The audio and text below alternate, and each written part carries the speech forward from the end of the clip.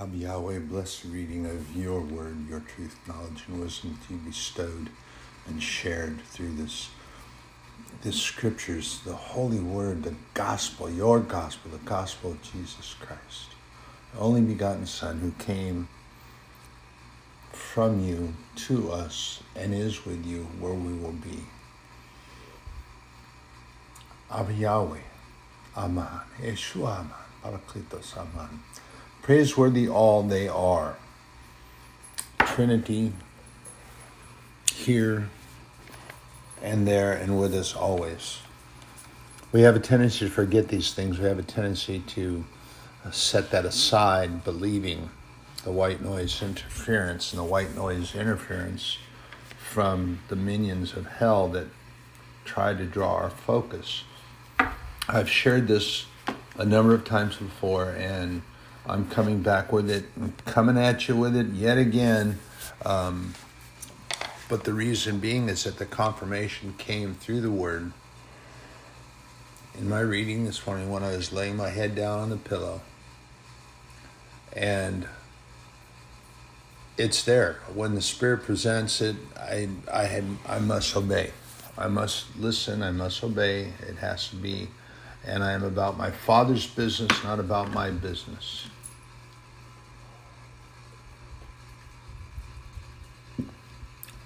And I've shared with you about mindset, mind troubling, and these past few days as I've been toiling and thinking, there it is, thinking about these things that are coming on. The enemy came and tried to heighten that anxiety, but you know what? Here's the greatest thing. As soon as I let go, I was praying about it and trying to figure, and then at the same time I was praying about it, I wasn't letting go. Because then I turn around and I try to figure out financially how I was going to set up and how it was going to work out and what I should do, what the best odds were, and so forth and so on. And it's much like we do when we repent and we give our sin to God and we pray for Him to forgive us all. He does. And the Bible tells us, the Scripture tells us that He throws it. Now, can you imagine God throwing something? The Creator of all things made, Abba Yahweh, the Maker of all things made, throwing. Not just tossing, He throws it. He casts it. The Scripture says He casts them into the sea of forgetfulness. For Him, that's where it goes. He doesn't bring it up. He doesn't remind you. And God will never sit there on His throne and you come to Him with repentance and forgiveness of such and such. And He goes, wait a second here. Hold on 1 minute. Didn't you come last week for a similar request? I seem to recall God will never do that. The enemy might get you to try to think that he's doing that and believe that he's not going to forgive you because you just did it last week or the week before, the month before. But God will never, never, ever stand in your face, sit on His throne, hear your requests, and then saying, you know what? We were just here last month for a very similar problem. We were just here the other day. Weren't we just here the other day about this? I don't think that's happening today. God will never do that to His children. You come to God and He will forgive. He loves us and He will hear your plea and He will forgive. And He will never point His finger at you in judgment, as Satan will do. Satan will do that very thing. Pardon me. Satan's going to point his finger. He's going to blame you. He's going to cast doubts on you. He's going to do everything he possibly can. Individuals will even dive into that sea of forgetfulness and swim out and dive down and find their box of strife and hardship and anger and doubts, and they bring it back with them. And then they sort of drag it to the house, take it to the attic. Now, know this here, when I refer to the attic and when I talk about it, that's upstairs in your mind. The attic in our house is our mind. So then what do? We go up the stairs and we toss it over in a corner of the attic. But then, here comes the fun part. The serpents and scorpions and the minions from hell, you're going to hear them. They're going to be scampering, scurrying around. It's a disturbance. It's an agitation. It's a distraction because they're going upstairs. Why do they need to go upstairs? Because that's where the fun is going to begin for them. The agitation, the frustration, the thought process, the self-doubt, the self-pity, anything that is established with your own mindset. And they start to kick these boxes that we bring and stack up in the corner because we do it. I've done it. I do it. And see, Satan wants us to live in regret. He wants us to stay in regret.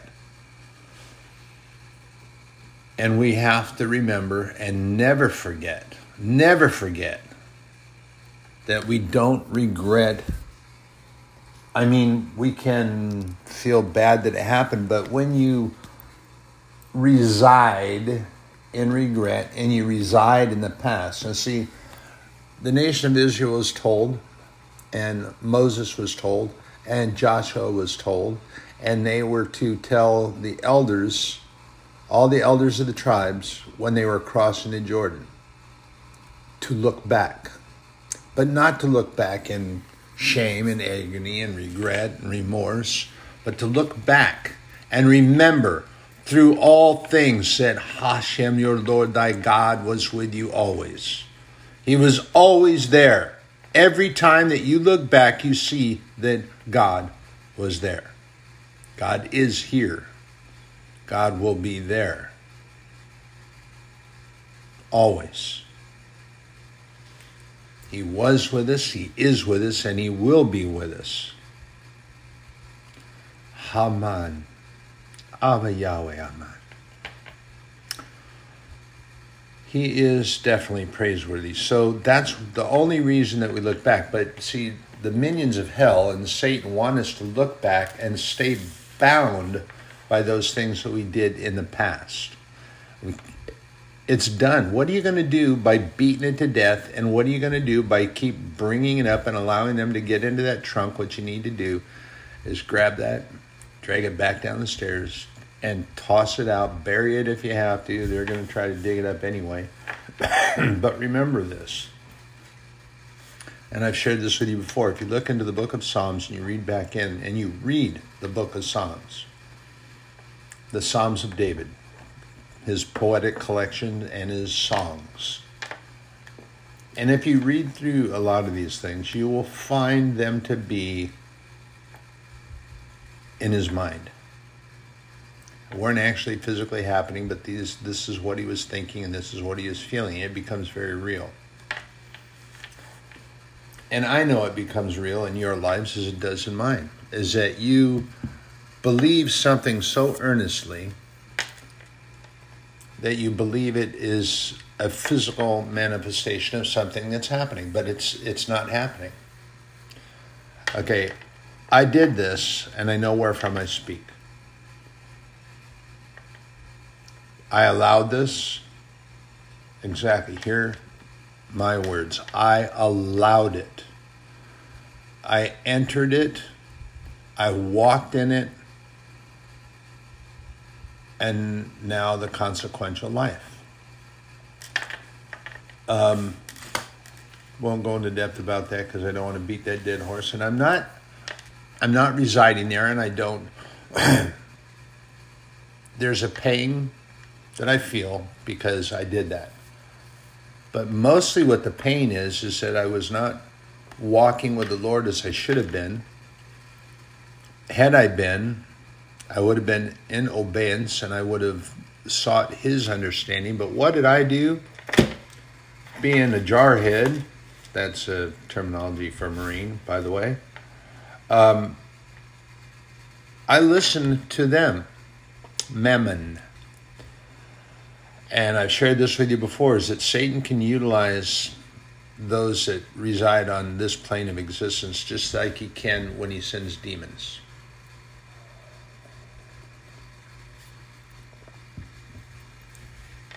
There are those in this plane of existence that will try to convince us that things are a certain way when they're not a certain way, and that we need to pay attention to them, and which is essentially what I did. I fell into the trap. I took their word for things. Why? Because they were Marines. I was a Marine.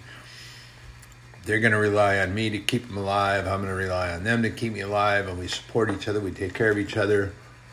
And so I took what they were saying as truth and then allowed it to disrupt my thought process, which became more agitated as time proceeded. Instead of going to the Lord and getting secure, known guidance. Did I do that? No, I did not. So, brothers and sisters, I'm telling you this because it's important that we go to the Lord in all aspects of our lives. Everything that we do, because they're going to try to disrupt, they're going to try to destroy. We need to be there.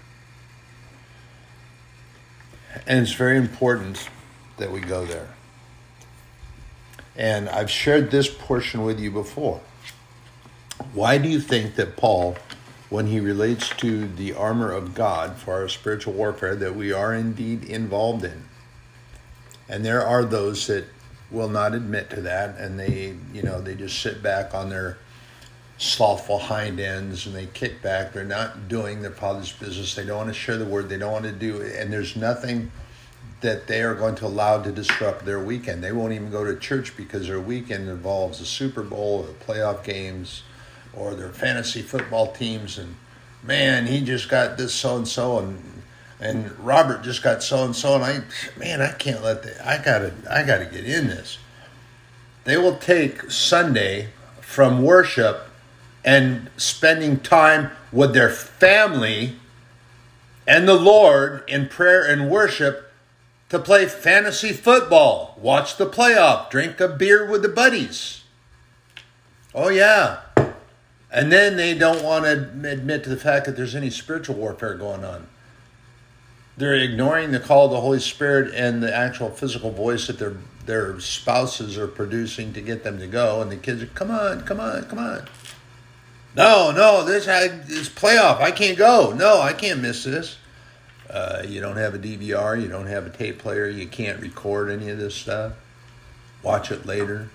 Yeah, but what if somebody lets a score out? Well, ignore it and watch the action anyway.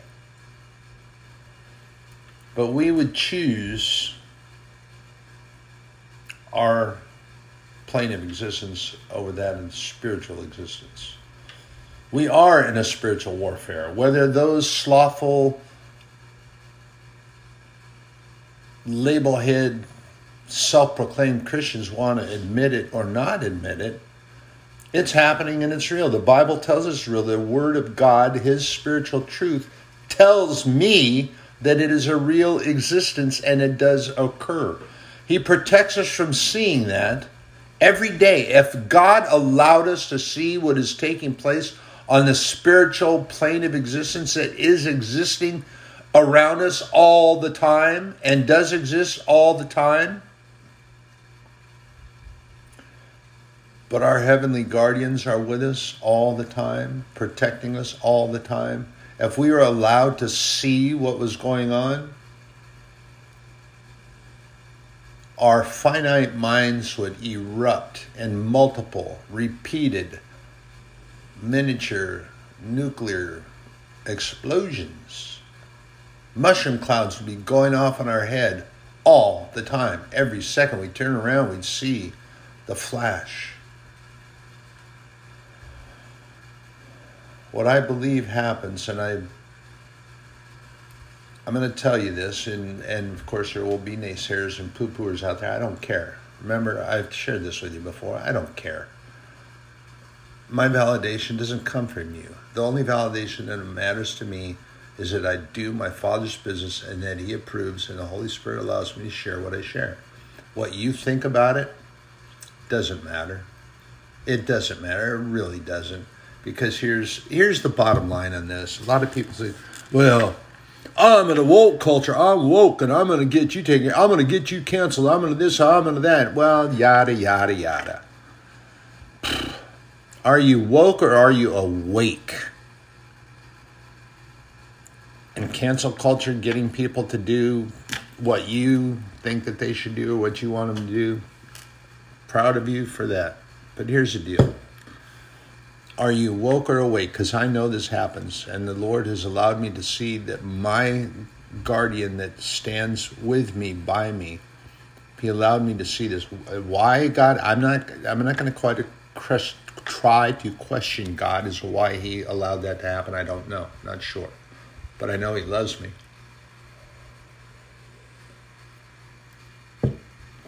And perhaps He knew that there was, with that walk in that time in my life, that there was a questioning or a turmoil or for some reason He allowed this to happen. And it did. And I've shared with you, some of you before, if you were listening or weren't listening. But He allowed me to see my spiritual guardian. And I could see into that plane of existence in the spiritual realm and not in this one.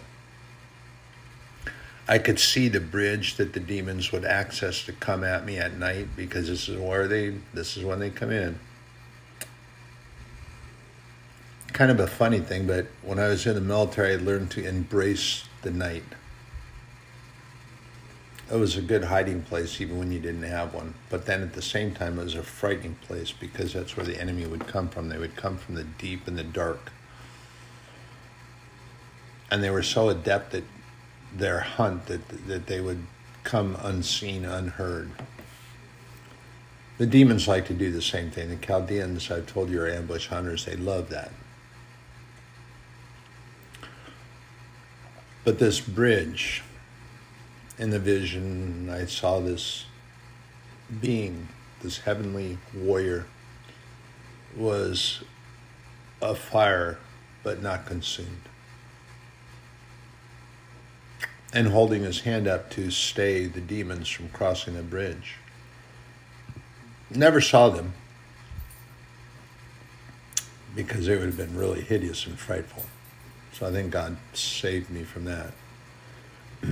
And I could hear my two dogs, my support dogs. They were yapping, and they were going pretty heartily at it with their. This was something that's not normally heard late in the night, early morning hours. They don't do that. They're protective, and but this time they were really, really at it.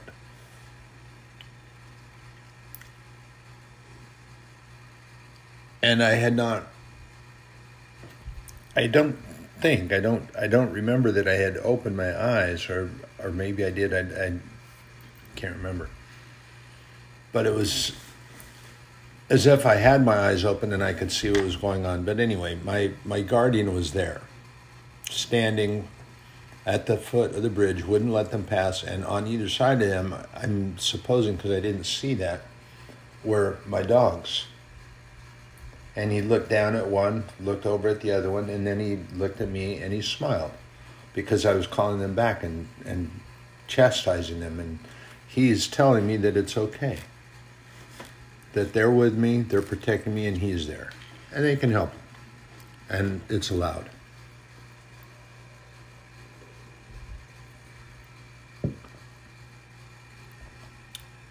At any rate, there is a real spiritual warfare. And we need to be aware of that and exercise it as if we are. So, in my reading, a couple places, actually, and confirming each other. My one mentor is talking about the different reasons that many of us wear helmets, bicycle helmets, football helmets, baseball batting helmets. Ice hockey players wear helmets sometimes. And football players. And there's teams that care for their players so much so that they exercise a great deal of purchase power in buying that protection. Because the mind is a very powerful thing. I remember a commercial when I was younger. A mind is a terrible thing to lose. I'm talking about education and that sort of thing. But spiritually speaking, a mind is a pitiful thing to lose. Oh my gosh. If you allow the demons to come in and exercise and play with your mind, as we often do, it can be lost. But let's go back. We're going to digress in this dialogue a little bit and go here when Paul is writing and exercising his thought process about our spiritual armor, because we are in a spiritual warfare, whether you label-head self-proclaimed Christians want to admit it or not, it's there and it's real, and you have to realize that it's truth. God isn't going to tell us that if it's not true. It's not going to be in the Word of God if it's not true. And Paul talks about the armor that God has made and provides for us.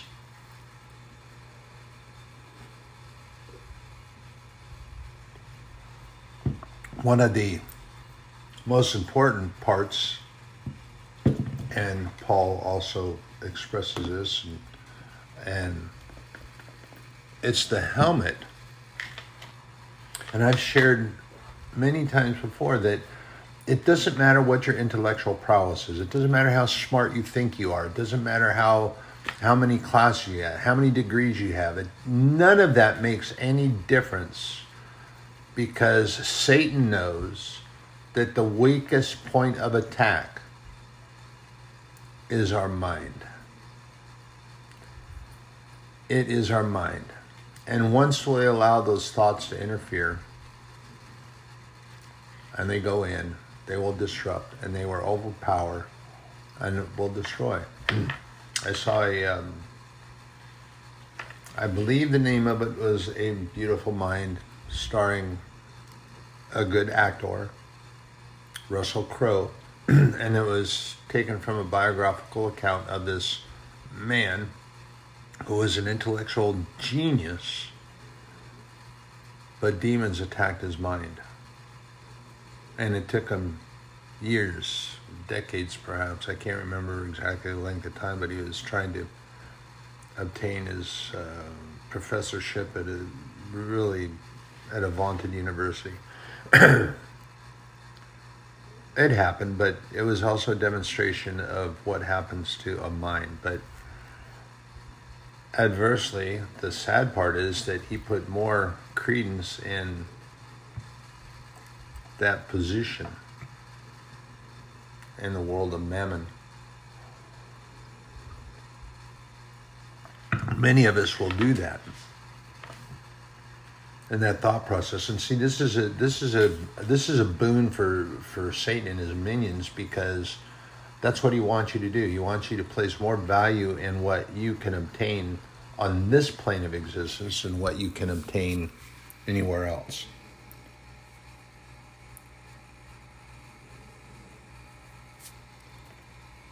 And we have to remember one thing. This is very important. I share with you from the book of Romans chapter 1, starting in verse 5. By whom we have received grace and apostleship. Grace and apostleship for obedience to the faith among all nations, for his name, among whom are ye also the called of Jesus Christ. What does that translate to? What does that mean?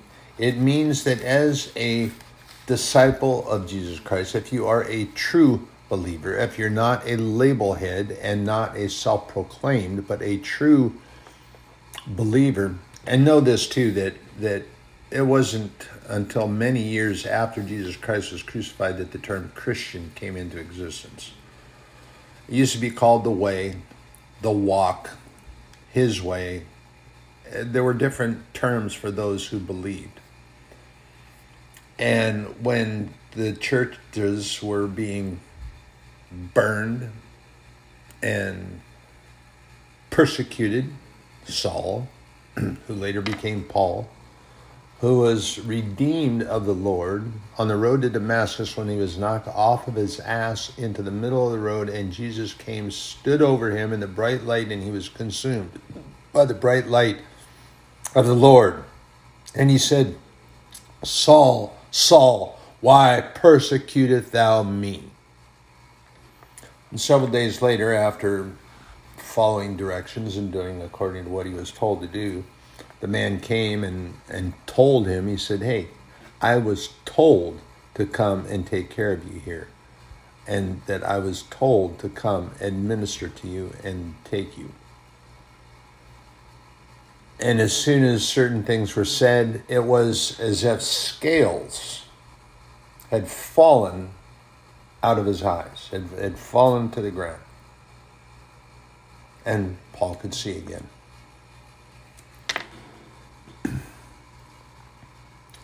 But he was called to be a disciple, an apostle, to guide and teach. And he was called of the Lord. We are each called. We are given authority. We are given power. By whom have we received grace and apostleship for obedience to the faith among all nations for his name, among whom ye are also the called of Jesus Christ. There is one place to be, and that's in the Word. Reading the Word, following the Word, being about our Father's business, and in obedience that we spread the gospel. Here's the other thing too. Don't get all confused about those who think that they're theological wizards and they have all the answers, because they do not. And they have decided that the gospel separates the Bible. Old Testament, New Testament. That's the only separation there is in the Bible. Nothing else.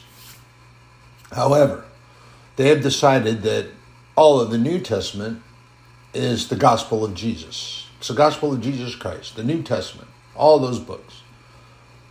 But herein comes the illuminating flare into the darkness. And now there's bright light. The entire Bible is the gospel of Jesus Christ. The word gospel simply means, in Latin, and the Romans just use this all the time, it means good news. That's all it means. And I can remember at times as a younger man when I was in the service, when you would hear something and there were always rumors flying around. And you'd hear somebody in a loud, firm voice, no, it's gospel, I'm telling you. It's the truth, it's gospel. I heard it from so-and-so. Who heard it from so-and-so? Who heard it from so-and-so? Who happened to be a clerk in the office of so-and-so? The word gospel simply means good news. The New Testament are the gospels, the good news of Jesus Christ. But if you follow the rule of faith, if you follow Regula Fidele, and you read from the front to the back and the back to the front, you will find that Jesus Christ is in the Bible in its entirety. In its entirety. One of my mentors in his guidance was sharing that there's over, well, now I can't remember what he said. Yes, over 700 times that Jesus is mentioned in the Old Testament of the Bible, and not just in prophecy. 300 times that Jesus Christ is mentioned as an absolute figure, and mixed with the others, it is a prophecy of the coming of Jesus Christ. Jesus Christ was known before. And I've told you and I've shared with you before that Jesus Christ, the anointed of God, was manifest physically in front of Joshua, in front of Nebuchadnezzar, and had been seen. There had been times where he was physically manifest. And the individuals knew who he was. Why did they know who he was? Because their mind recognized the authority of the only begotten Son of God, Jesus Christ, anointed of God, who came for our sake. Remember that. Jesus Christ. It's not his first and last name. You understand? You have Jesus, Emmanuel, God with us. Christ, anointed of God, is what that word means. Anointed of God. That's all that word means. It's not his middle name. It's not part. But we have Jesus, Emmanuel, Christ, Bar Joseph, son of Joseph, who was, who is, and will always be.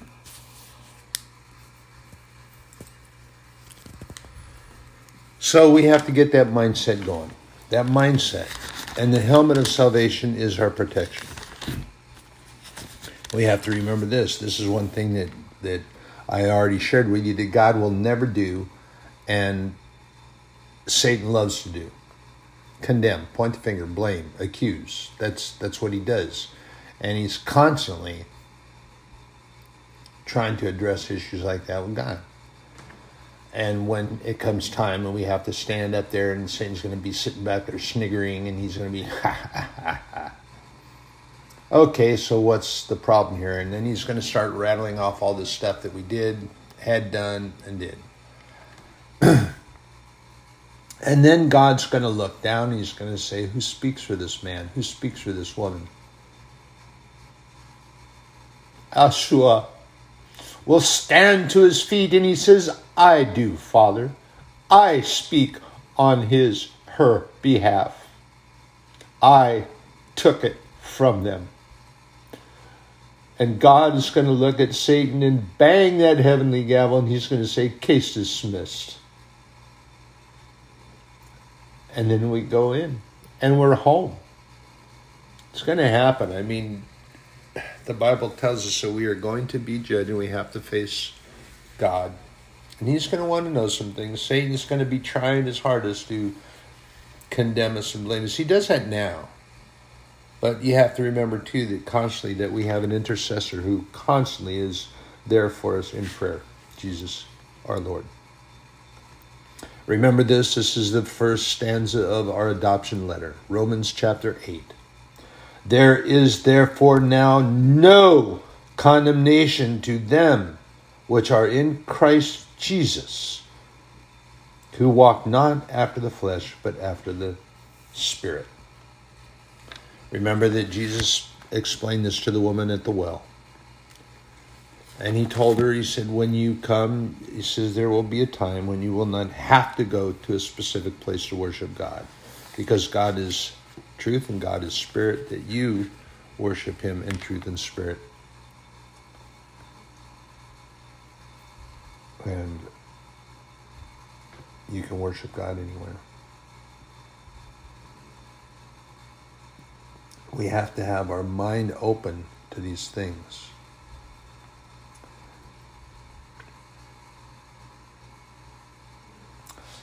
This is in the book of Isaiah. Now remember that Isaiah, being a prophet of the Lord God, saw many things that were coming in the future.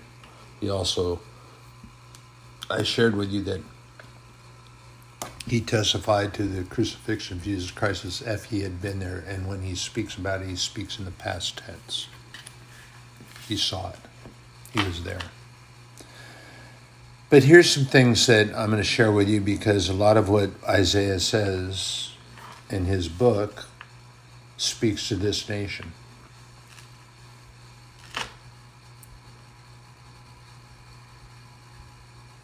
Arise and shine, for the light is come, and the glory of the Lord is risen upon thee. For behold, the darkness shall cover the earth, and gross darkness the people. But the Lord shall arise upon thee, and his glory shall be seen upon thee. And the Gentiles shall come to thy light, and kings to the brightness of thy rising. He's not only talking about Jesus in this particular passage here, but take this to heart too, is that light that Jesus brings is shining upon us as his disciples, that he has given us authority to do these very things. And remember what he says? He says, take note, he says, but you're going to be doing greater and more powerful things than what you've seen me do. You're going to be able to do much more. That light that Jesus brings to the world and brought into the darkness, and understand that light is in us, and this is a light that it talks about, that Jesus is the way, the truth, the light, and the life, all of those things, and that our job is to share the word of God with all the nations, and this is what we're called to do. We need to be that light in this dark plane of existence.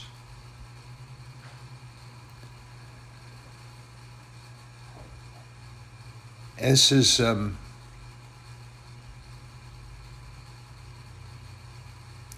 going to share this one too out of Isaiah 59. Behold, the Lord's hand is not shortened, that it is not shortened that it cannot save, neither his ear heavy that it cannot hear. But your iniquities have separated between you and your God, and your sins have hid his face from you, that he will not hear. For your hands are defiled with blood, and your fingers with iniquity. Your lips have spoken lies, your tongue hath muttered perverseness.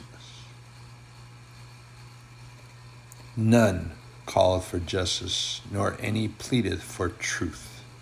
They trust in vanity and speak lies. They conceive mischief and bring forth iniquity.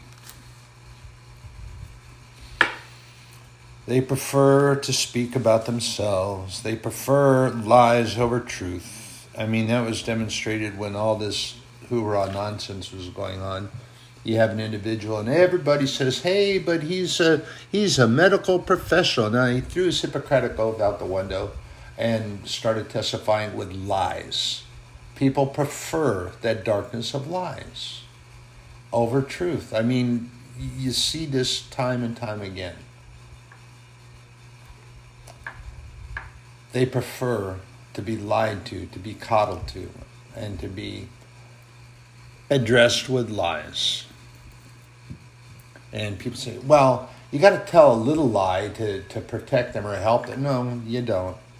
If you do it with kindness and you do it with uprightness and you do it correctly, truth is always, emphatically underlined, always better. Lying is sinful and it's wrong. And you don't lie to somebody and tell them that dress looks really good, or no, honey, those jeans don't make you look fat. You don't lie to them about stuff. Little white lies like that. And then they go out into a public place and then they get around their quote-unquote friends, which are more like the millstone that Jesus talks about. And then they start sharing the truth with him or her. And then you get the look from across the room because now they realize that what you told them was a lie, and now they're out in a public place and can't escape the peers, the gaze, the guffaws, and the chuckles and the sniggering that's going on as approach. And then others will turn back really fast to keep from bursting out in outright laughter. So now the anger builds up, and now you're driving home in silence, or he's driving home and not talking. And then you get in the house, and then the explosion erupts, and then the kids wake up crying because they hear you yelling at one another. Yeah, just an expanded, sped up verbal video version of what takes place. But this is what goes on in a daily basis. And it's okay. And the Bible's telling us that it's okay to do that. No, it's not okay. It's telling us that that's what we are doing and what we have turned to and what we believe. Is that in the darkness that we spread iniquity, lies, and untruths, and that it's okay. It's perverting. The word pervert has nothing to do, or perversion has nothing to do with sexual intercourse, one with another, person, place, or thing. It's got nothing to do with that. It's got to do with the twisting and maligning and changing of one thing meant to be something else. And then it's been manually transfigured into something that it wasn't meant to be. That's perversion. What was meant for life was turned into a hideous creature. What am I talking about? I'm talking about Shelley's Frankenstein. Life. And this, depending on how you look at it, I mean, it's a very well written story, but it's also a very descriptive of arrogance of mammon. What did this man do? He believed that he could be as God and create life. So he took dead parts, pieces, parcels, and put them into a body, brought it to life, but because it was perverted and it was tainted in a number of ways, it became a monster, a hideous monster, killing and rampaging. Same thing happens with the thought process, and Satan loves that. Might not necessarily physically kill somebody and take their life from them, but that happens as well. But your spiritual life is destroyed, disrupted, perverted, twisted, changed. This is what Satan drives to take place.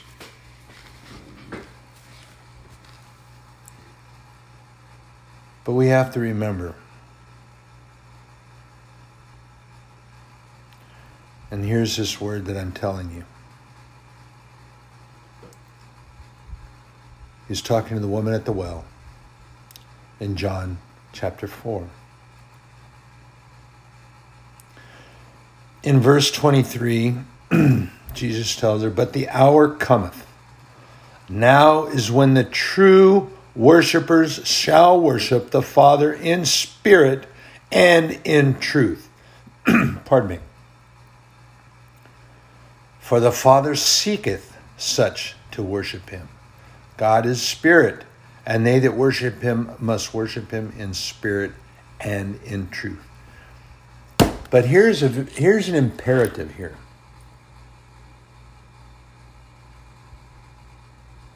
"For the Father seeketh such to worship him." He wants you to worship him in truth and spirit, and he looks for you. He's looking. He's calling. He wants his children to come to him. I saw an old picture one time in a film, I believe, and I believe they actually used it when they were filming a portion of Jesus' life, when the children came to him and they all came running, and he just kind of half bent over, half squatted down, and he put his arm around as many children as he could. This is a visage that I have of our Lord, our God, is that he wants us to come to him. And when we do, we come in and we put our arms around him, and he's trying to hug back as many as he can, all at the same time. And he doesn't say any time at all, "Johnny, Billy, Mary, Jane, back up, make room. Doesn't do that. He just grabs, pulls, and drags us all in and cuddles us and hugs us and loves us and smiles at us. He sang over us before we were sent here. He prayed over us before he sent us here. And he sang over us, each and every one. Prayerfully, I'm certain that we would come, and in this plane of existence that he knew we were coming to and knew what it was, but he had prayed that the choices that we make in our life would bring us to him. For some it did, and some that claim to be are not. That's the sad part of it. They fake. They are fake.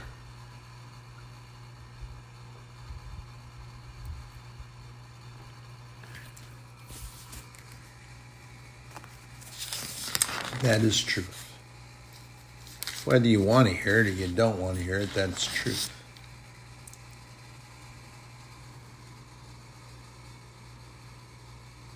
So,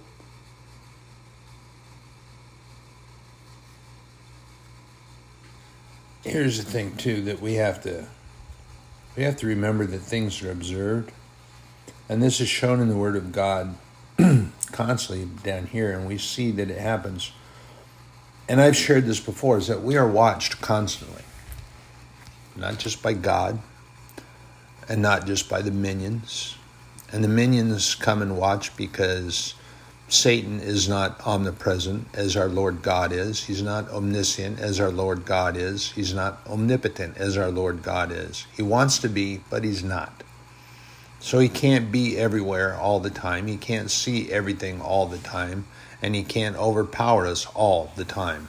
We are given power and authority that we can disrupt that. But here's the thing too. We're constantly being watched by not only them, but by others in our church who are willing to question and disrupt, and they want to, their thought process is disrupted. And it happens. It does indeed happen. That's true. So sharing that in John 4:27, further reading. And upon this came his disciples and marveled that he talked with the woman. Yet no man said, What seekest thou? Why talkest thou with her? Nobody questioned that, but they do. They watch and they see.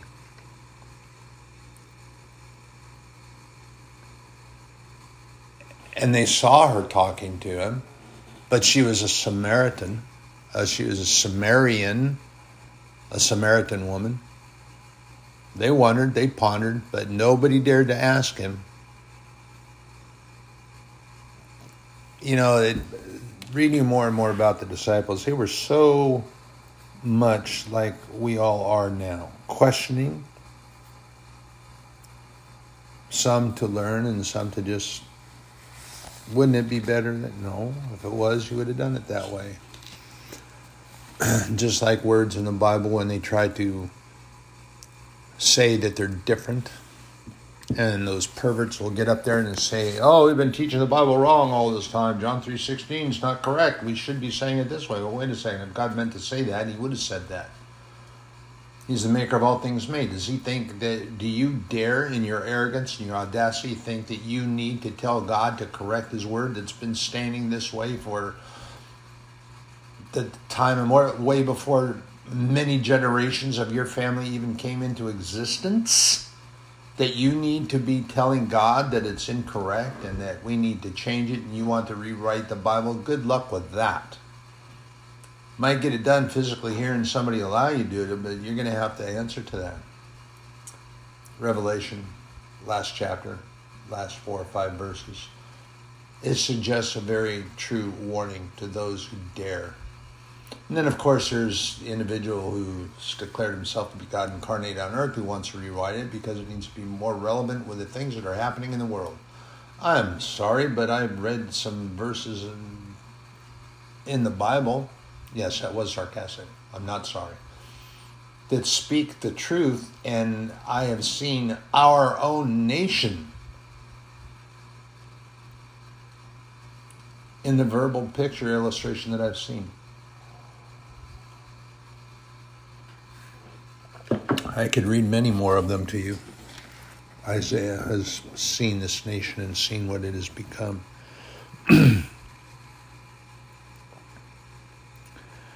But we have things that are taking place, that are happening in this world. And this is what I was telling you about in the book of Acts, when it talks about Saul, Paul. Ananias went his way and entered into the house, and putting his hand, that's Acts 9 and 17. Starting 16. For I will show him how great things he must suffer for my name's sake. And Ananias went his way and entered into the house, and putting his hands on him, said, Brother Saul, the Lord, even Jesus, that appeared unto thee in the way, as thou camest, has sent me, that thou mightest receive thy sight and be filled with the Holy Ghost. And immediately there fell from his eyes as it had been scales, and he received sight forthwith, and arose and was baptized.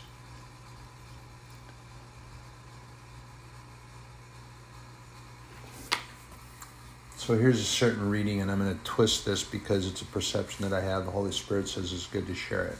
So I'm going to, of course. And when he had received meat, he was strengthened.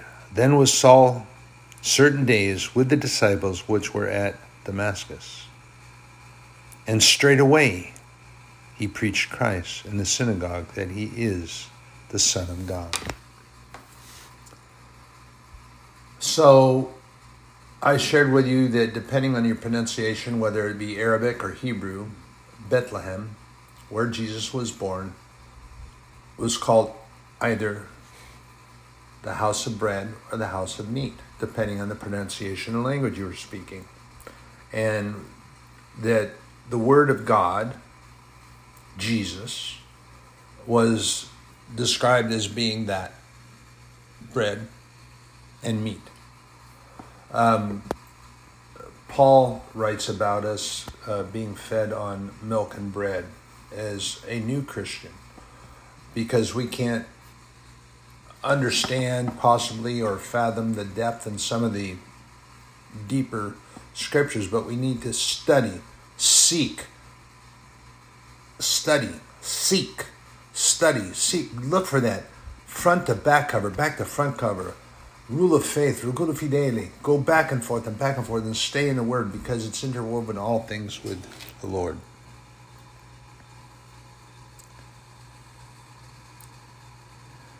But Saul increased, I'm going to verse 22, but Saul increased the more in strength, and confounded the Jews which dwelt at Damascus, proving that this is very Christ.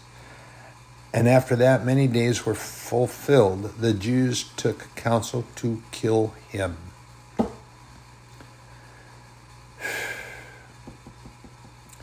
And in the beginning with Paul, all that heard were amazed and said that, question, is this not he that destroyed them which called on this name in Jerusalem and came hither for that intent, that he might bring them bound into the chief priests? See, they were accusing Paul, of being on the hunt still. They weren't sure about him. They had doubts, because you have to remember, this guy had a reputation. So their mindset was not to the fact that he had repented, or there is repentance, that he did not. It was possibly entrapment. But notice too that there was still this fearful contempt for those that believe in Jesus, although not physically here, spiritually here. And he walked with the disciples, and he walked with Saul, called specifically for a reason. And Paul was going to go to the Gentiles. Those were the uncircumcised, the outside of the Jews. And he was going to preach and teach. Remember that Paul also uses the term circumcision for